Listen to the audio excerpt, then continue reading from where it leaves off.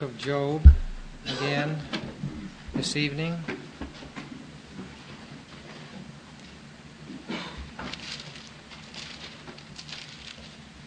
Chapter 9.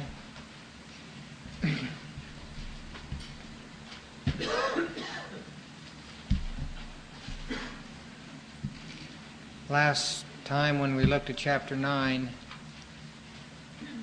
we saw that Job wanted his case to be brought before God. He didn't appreciate the way his friends were handling his situation. They were accusing him of being exceedingly sinful, which they said was obviously the case because he was suffering so much.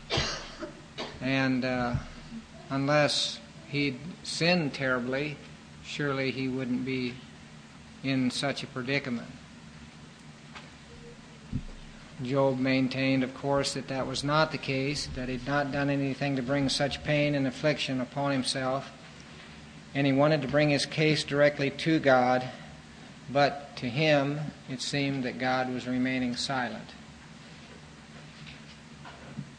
Besides the fact that God was remaining silent, at times he felt like God was just beating him down more and more as the days went by, and that was happening so much that God must not really care about justice, was one of the thoughts that came to him. And then he even entertained the idea that God was actually his enemy. Well, these are devastating things on top of just the outward situation when you have these inward trials and thoughts coming. So, although he wanted to dispute his situation with God, he knew that that really would prove to be fruitless. How can you go in a dispute against God? And especially if you think God's against you as you enter into that situation. So in the midst of such despairing type thoughts and comments, you do see glimmers of hope, places where he gets a little clarity in his thinking, a little refreshing, I think, by the Holy Spirit. And you'll see some amazing statements. But in the midst of the situation that he was in, he would fall back into despair because of the pain and grief and sorrow. It would seem to overwhelm him again, and he would say things that we can see now were improper and actually sinful. So that's, I think we've kind of established that in our times in the past. We want to go on from there, but I thought that I would do just that little bit of review first. Why don't we pray here before we go on? Father, we ask that you would speak to us tonight from this book of Job. There's so many riches here, and we can just do a very superficial treatment in our times together. But we pray that it would be profitable and we'd learn things that would be helpful as we seek to serve you. We ask it in Jesus' name. Amen. Well, I think we should say from this book of Job that honest questions to God and even doubts are things that God allows for, but things like charging him with injustice definitely crosses over into the line of sinful attitudes. And Job did do that. He had to repent of that. At times, Job, in his despair, seemed willing to condemn God in order to justify himself. For such an attitude as that, he was reproved by God. Why don't we just flip back to the end of Job just to see how it's put there. Job chapter 40, verses 6 through 8.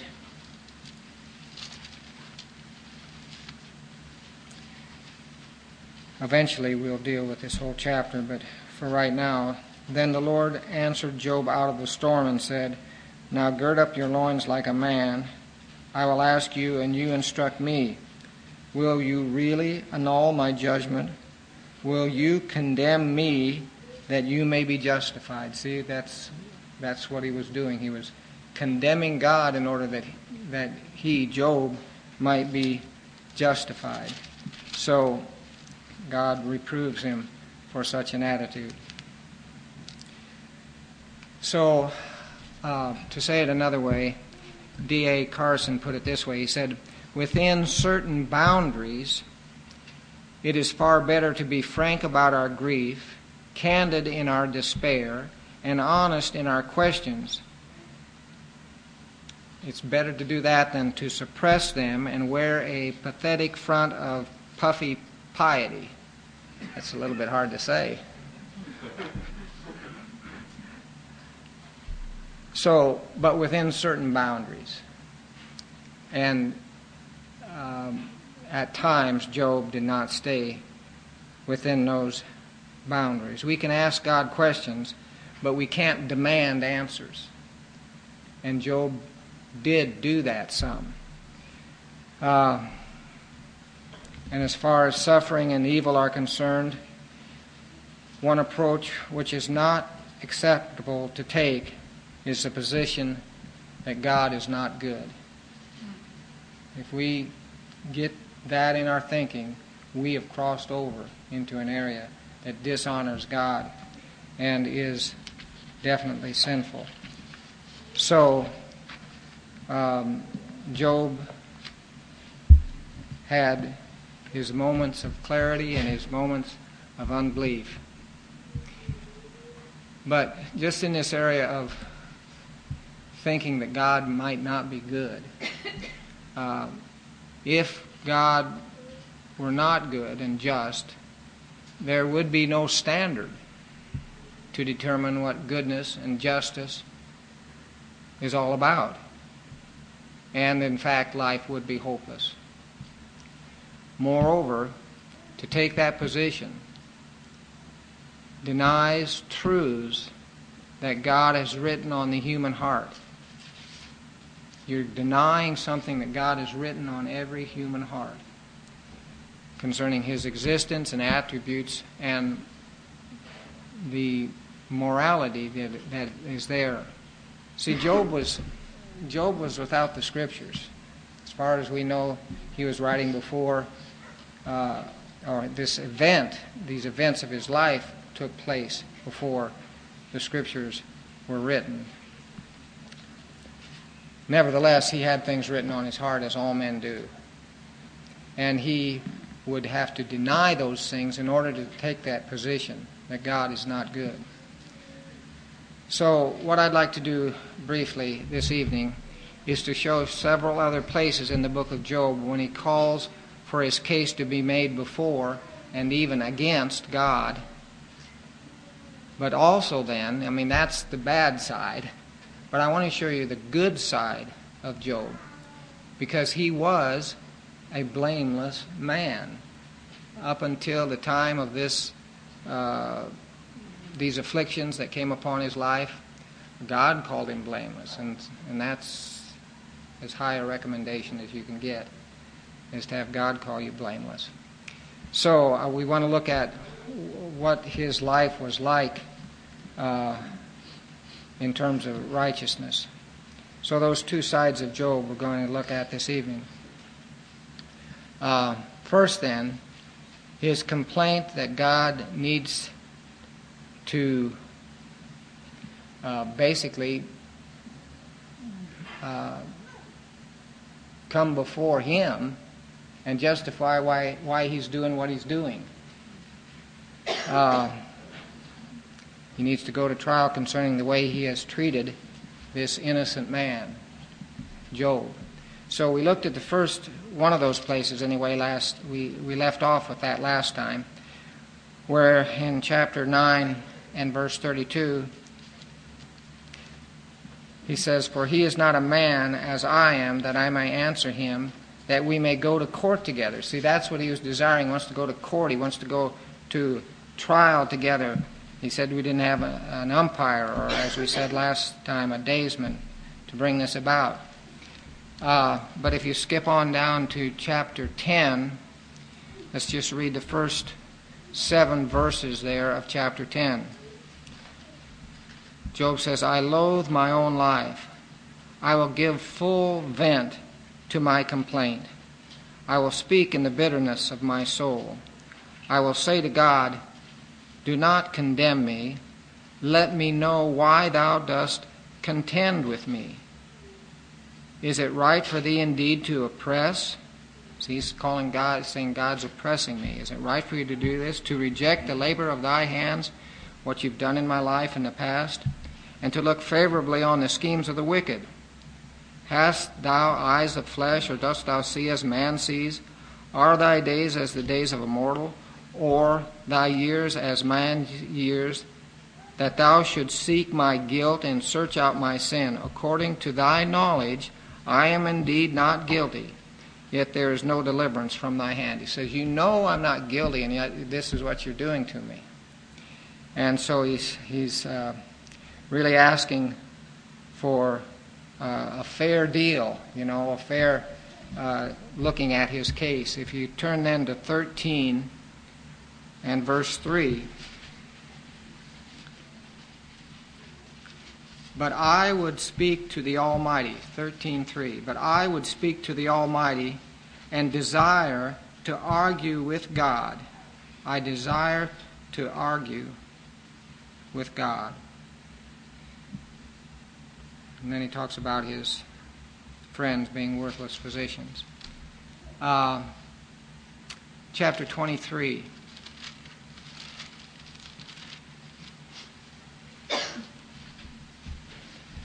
Sometime you have to read these in the context to get the full meaning, but we're just kind of picking out some sections here. 23 and verse 3. "Oh, that I knew where I might find him, that I might come to his seat. I would present my case before him. I would fill my mouth with arguments. I would learn the words which he would answer, and perceive what he would say to me. Would he contend with me by the greatness of his power? No, surely he would pay attention to me. There the upright would reason with him, and I would be delivered forever from my judge." It's almost like he's saying, if I could just get to God, he'd see that he's been judging me wrongly. But he wants to present his case before God. And then if you skip down to verse 10, "But he knows the way I take. When he has tried me," there's the idea of a trial, "when he has tried me, I shall come forth as gold." Verse 11, "My foot has held fast to his path. I have kept his way and not turned aside. I have not departed from the commands of his lips. I have treasured the words of his mouth more than my necessary food." So again, he's contending that he's followed God as well as he possibly could, and yet all this was coming upon him. And then if you turn to chapter 31.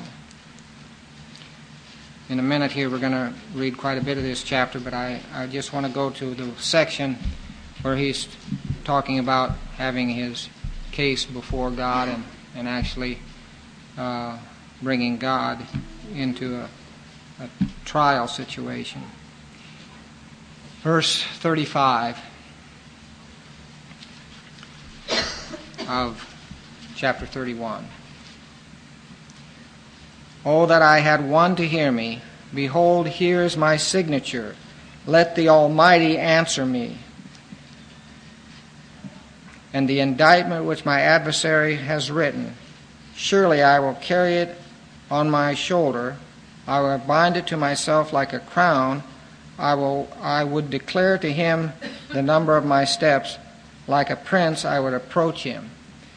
Now, to me, this is an incredible thing that he's saying here, because of the attitude he has. He said, just let it all be written down, what I've done, the way I've lived, and any charges against me, because I've lived the way I should live. And if that's all written down, I'd be glad to just carry that right up into God's presence. In other words, I want this thing to come out into the open, and I want God to vindicate me. And so you see this attitude, and it's not a good attitude. But we have to remember that here was a very righteous man. He was a very righteous man going through very great trials that are almost incomprehensible to us. And he was doing that, and I think this is important to remember, without the comfort and clarity of the Scriptures. He didn't have the Bible. You know, it says let me just turn to this real quickly. In Romans chapter 15, verse 4, talking about the things that are written for us. For whatever was written in earlier times was written for our instruction, that through perseverance and the encouragement, I think the King James says comfort, of the Scriptures, we might have hope. In other words, we have a place we can turn to that establishes us and comforts us and helps us in the times when we're going through difficulties that Job didn't have. And so we have to recognize that when we analyze this man's life. He was in some way groping around trying to figure out what was going on in his life and what God was doing. Well, those are some of the examples of this attitude of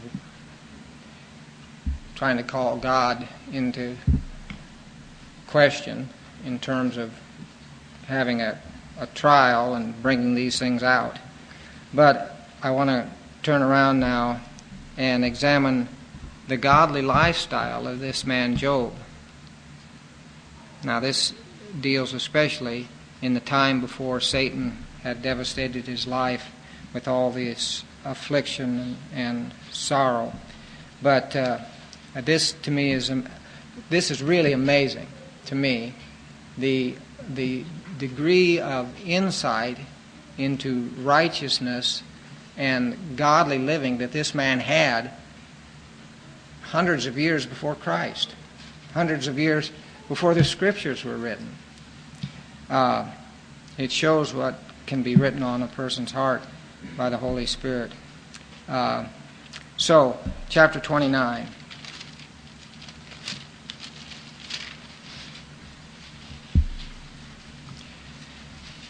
We'll read verses 1 through 18, but I want to break it up a little bit and just tell you, first of all, that verses 1 through 11, chapter 29, Job tells of his former days of happiness and prosperity.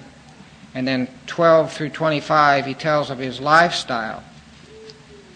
And we'll see that he must have been some type of a city official, a governmental leader, or a judge, because he talks about taking his seat in the square and at the gate of the city, which was where the decisions, the judicial decisions were made at that time.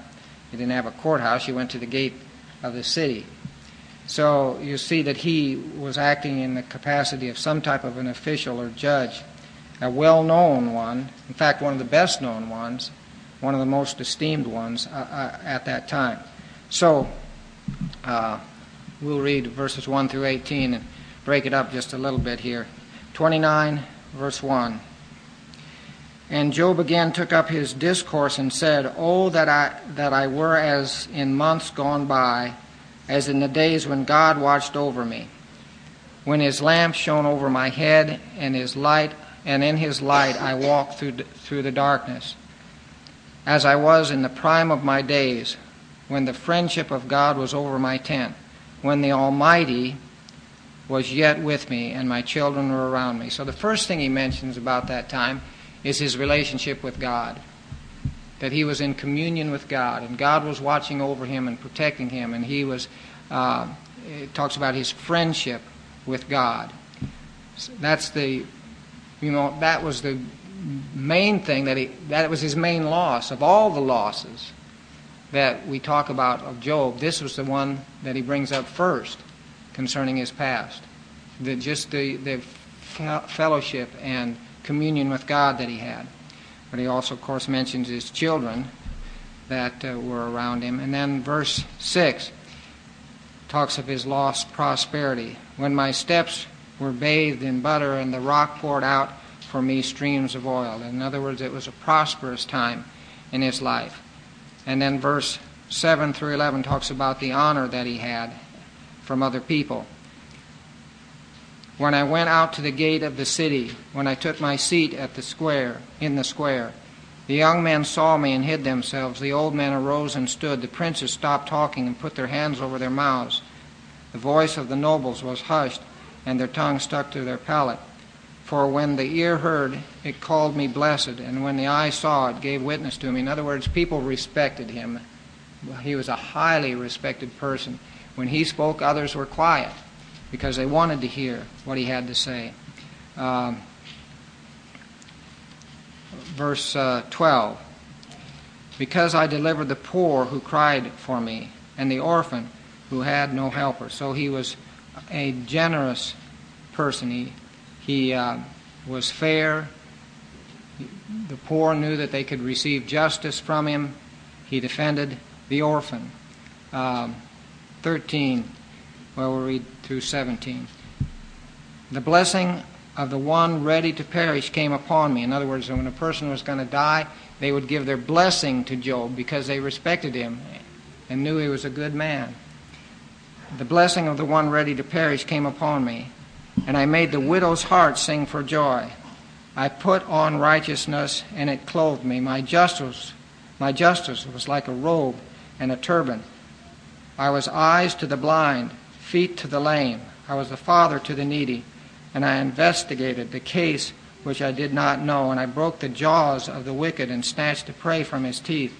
Then I thought, I shall die in my nest. Well, before I say that, just say, see, it seems like he must have been in some type of an official capacity where he talks about I invested the case which I did not know. I broke the jaws of the wicked. I think he's talking about legally he was standing up for the oppressed, the orphan, the widow. But then he says this in verse 18. Then I thought, I shall die in my nest. I shall multiply my days as sand. In other words, his thought at that time, when he was a respected, upright, godly man, was that he'd live a long life and he'd just die in his home with his children around him. That's what he thought at the time. So that gives some feel for this man. He was a man who cared about the needs of others and was one who was well respected and honored. Well, we'll stop there in terms of reading in 29. If you read on to into 30, you find out just the opposite, how he was being treated now. He was being mocked. He was being ridiculed by young and old alike. Nobody respected him anymore. And even the foolish people of the area and the rabble, the people that he recognized as just foolish people, now mocked him, made fun of him. He went from being the most respected person in the area to the most mocked and ridiculed person in the area. Everybody in society looked down upon him. Chapter 30, we'll just read a couple verses here. Verse 9. And now I have become their taunt. I have even become a byword to them. They abhor me and stand aloof from me. they do not refrain from spitting in my face. I mean, he was a totally rejected person by society at this point. Not just his three friends, we read a lot about them, but it was everybody was treating him this way. Skip over to verse 24. Yet does not one in a heap of ruin stretch out his hand, or one in distress therefore cry out for help? Have I not wept for the one whose life was hard? Was not my soul grieved for the needy? He said, people are treating me just the opposite of the way I treated them when I was not like this. He said, I grieved for the needy.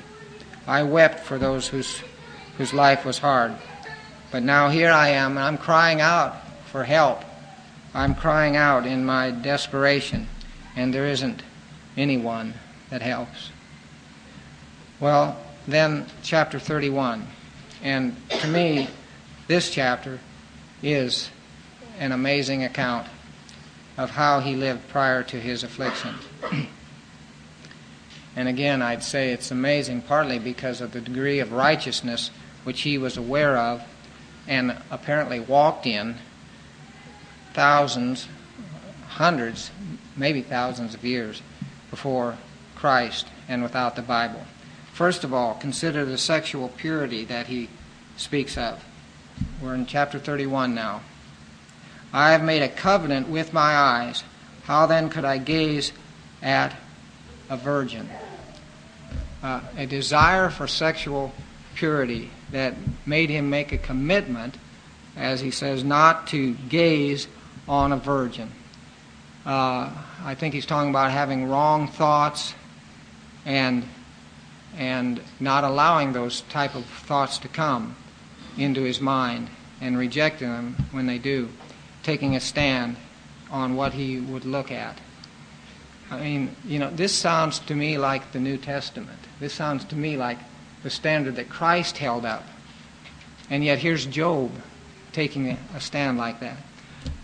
We know that lustful acts are preceded by lustful looks and lustful thoughts. And Job said, I'm not going to allow that in my life. I'm going to make a covenant with my eyes to keep that from happening. He goes on, we're going to skip a little section, we'll come back to it. He goes on and talks about avoidance then of the outward actions of adultery. That was the inward part. The outward part, in verse 9 through 12, if my heart has been enticed by a woman, or if I have lurked at my neighbor's doorway, may my wife grind for another, and let others kneel down over her. For that would be a lustful crime. Moreover, it would be an iniquity punishable by judges. For it would be fire that consumes to abaddon, and would uproot all my increase. He says, not only, he's saying both the inward and the outward I've avoided in this area of sexual temptation and sexual sin. So there's the first area. Back up a little bit to verse 5. If I have walked with falsehood, and my foot has hastened after deceit, let him weigh me with an accurate scales, and let God know my integrity.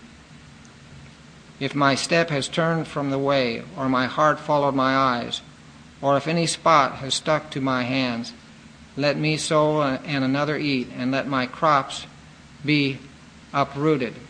So he's saying here that he's lived a life of honesty, especially I think in his business dealings. He's sought to be honest, no falsehood there. Now down to verse 13. He says, if I've despised the claim of my male or female slaves when they filed a complaint against me. This is a little different view of slavery. In fact, it's a really big different view of slavery. Because look at what he says here. What then could I do when God arises, and when he calls me to account, what will I answer him? Did not he who made me in the womb make him? Do you see what he's saying? He's saying, I have sought to treat my slave or my servant says slave, so I assume that's what we're talking about here. I've sought to treat my slave in a just and equitable way, because the same person who made me made him. Did not he who made me in the womb make him? And the same one fashioned us in the womb? Now, it's taken centuries and centuries for the human race to get that squared away. I mean, this was one of the issues even in slavery in the United States in the 1700s and 1800s, was that this person is inferior, therefore I can treat him different than I want to be treated myself. Job says, I know that's not right. The same person that made me made him. And I will not despise that male or female slave. I'll treat them equitably and justly. So, he didn't take advantage of the slaves. 16 through 23 then. If I have kept the poor from their desire, or have caused the eyes of the widow to fail, or have eaten my morsel alone, and the orphan has not shared in it, but from my youth he grew up with me as with a father, and from infancy I guided her. If I've seen anyone perish for lack of clothing, or that the needy had no covering, if his loins were not thankful to me, and if he has not been warmed with fleece from my sheep, if I have lifted up my hand against the orphan, because I saw I had support in the gate, let my shoulder fall from the socket and my arm be broken off at the elbow. What's he saying? He's saying, I have taken care of the orphan, the needy, the widow, the afflicted, the poor. I've taken care of them. It sounds like he apparently had, in verse 18, but from my youth he grew up with me as with a father. He's talking about the orphan. He's taken in orphans. He's saying, I have sought to do right by those that are left behind in society. Verse 24. If I have put my confidence in gold, and called fine gold my trust, if I have gloated because my wealth is great, and because my hand had secured so much. In other words, he's saying he hasn't been greedy, he hasn't trusted in riches, hasn't gloated because he had more than other people. He hasn't felt like his security was because of his possessions.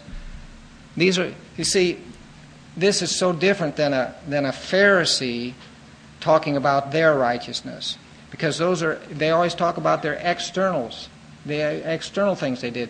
Job's talking about heart issues here. And that's a much different thing. So, not greedy, not covetous. 26.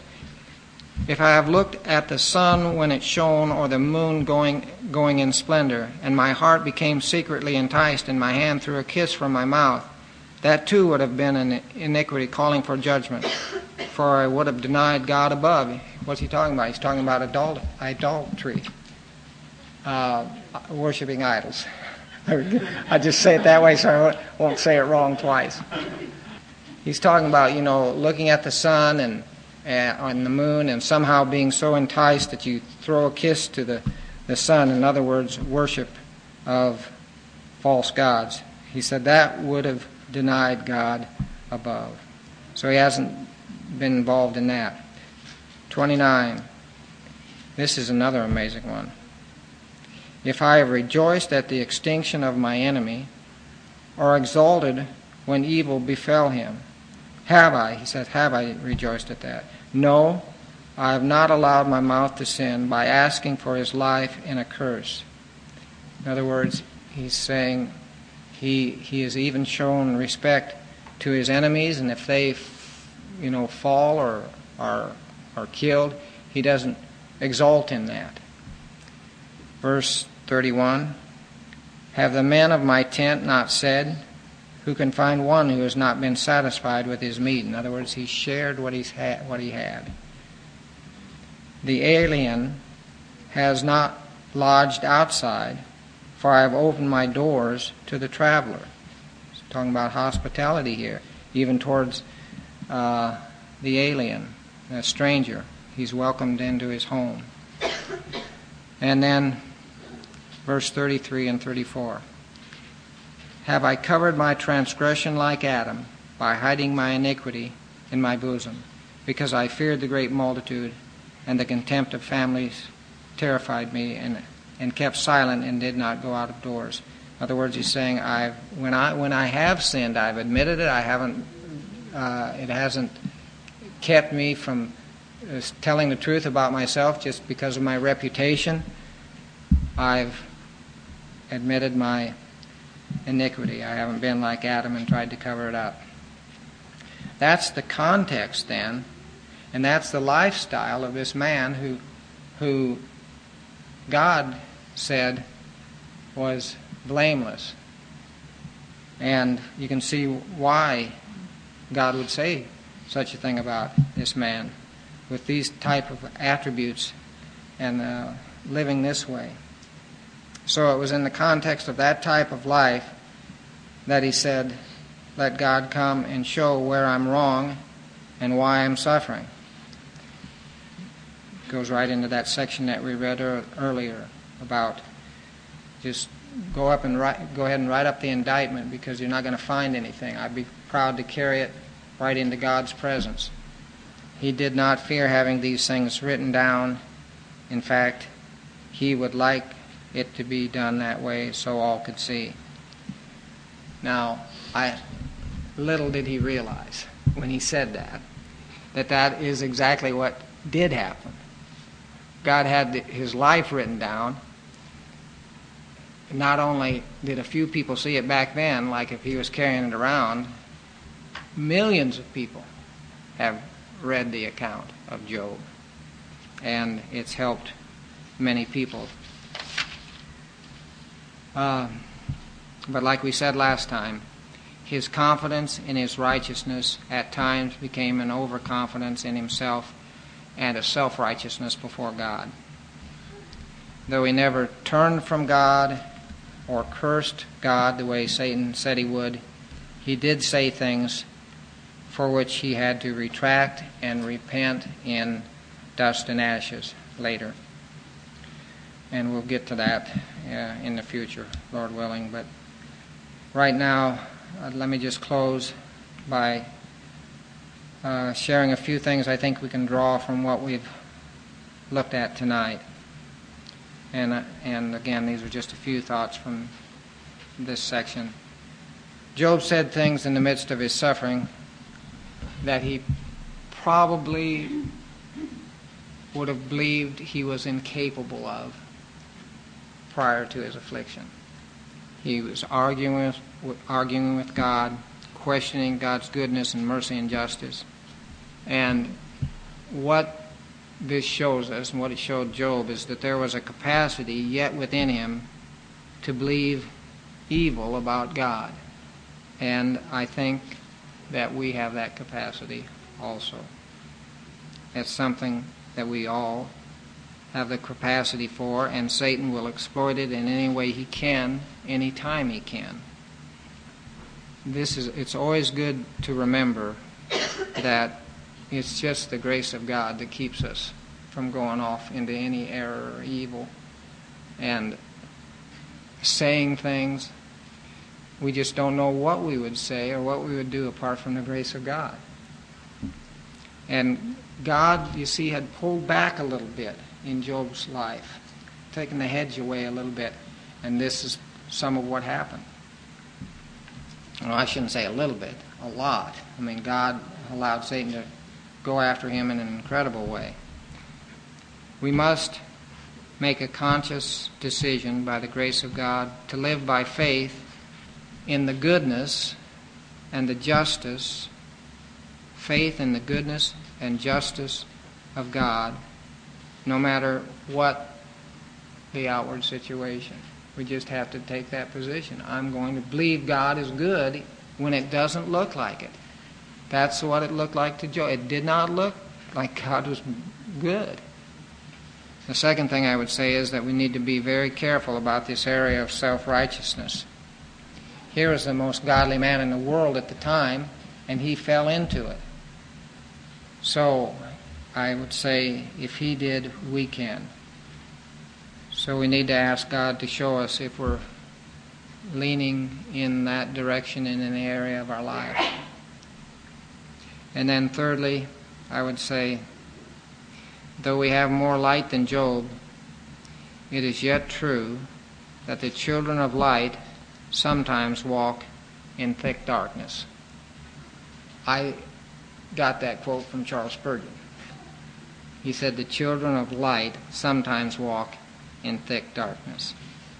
Spurgeon himself had times of great discouragement and even what he would call depression, although sometimes he called it his fainting fits.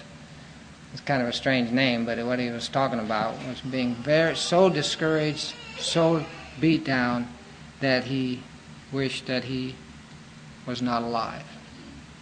The children of light can sometimes walk in thick darkness. Pain, sleep deprivation, emotional turmoil, bereavement can bring dark shadows into the lives of even godly people. Now, don't go away from here saying, well, Dick said it's all right if I'm depressed. Because that's not what I'm saying. I am saying that sometimes we have to walk through dark times. Over and over in his affliction, Job says that he wished he had not been born, or that he wished that he was dead. Can a Christian say such things? Well, yes, they can. Should they say such things? No. Do they say such things? Sometimes. It's not, I don't think it's ever an overall attitude of life, but there can be periods like that, even in a Christian's life. Here's what Spurgeon said. He said, I have on several occasions felt everything like fear of death taken away from me simply by the process of weariness. For I could not wish to live any longer in such pain as I was then enduring.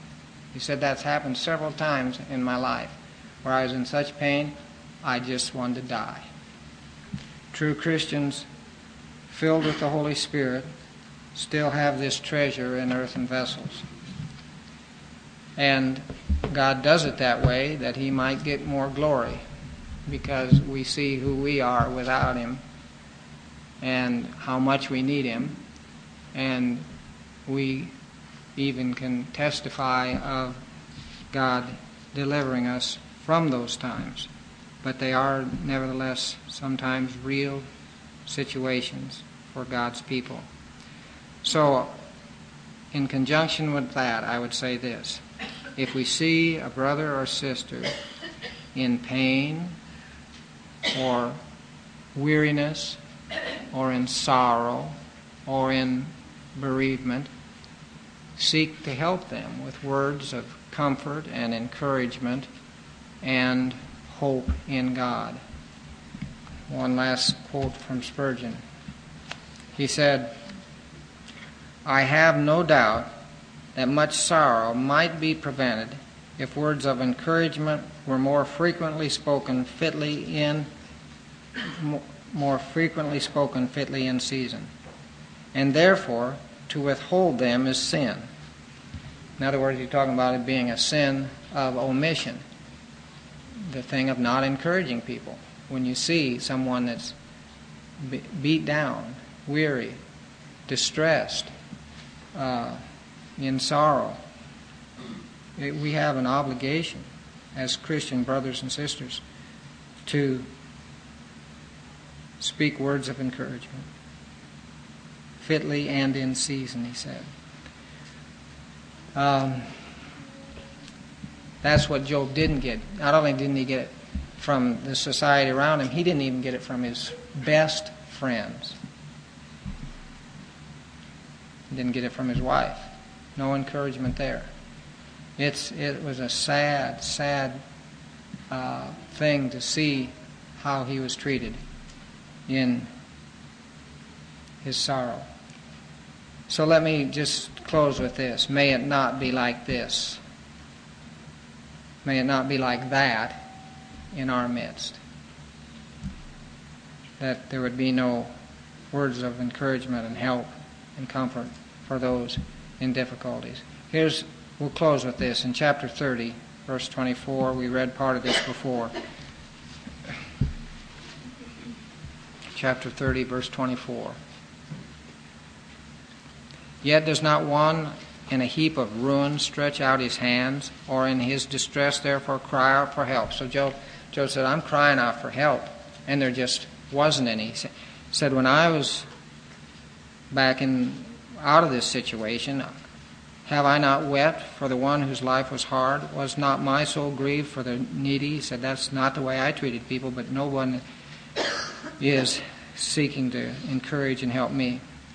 He said, when I expected good, then evil came. When I waited for light, then darkness came.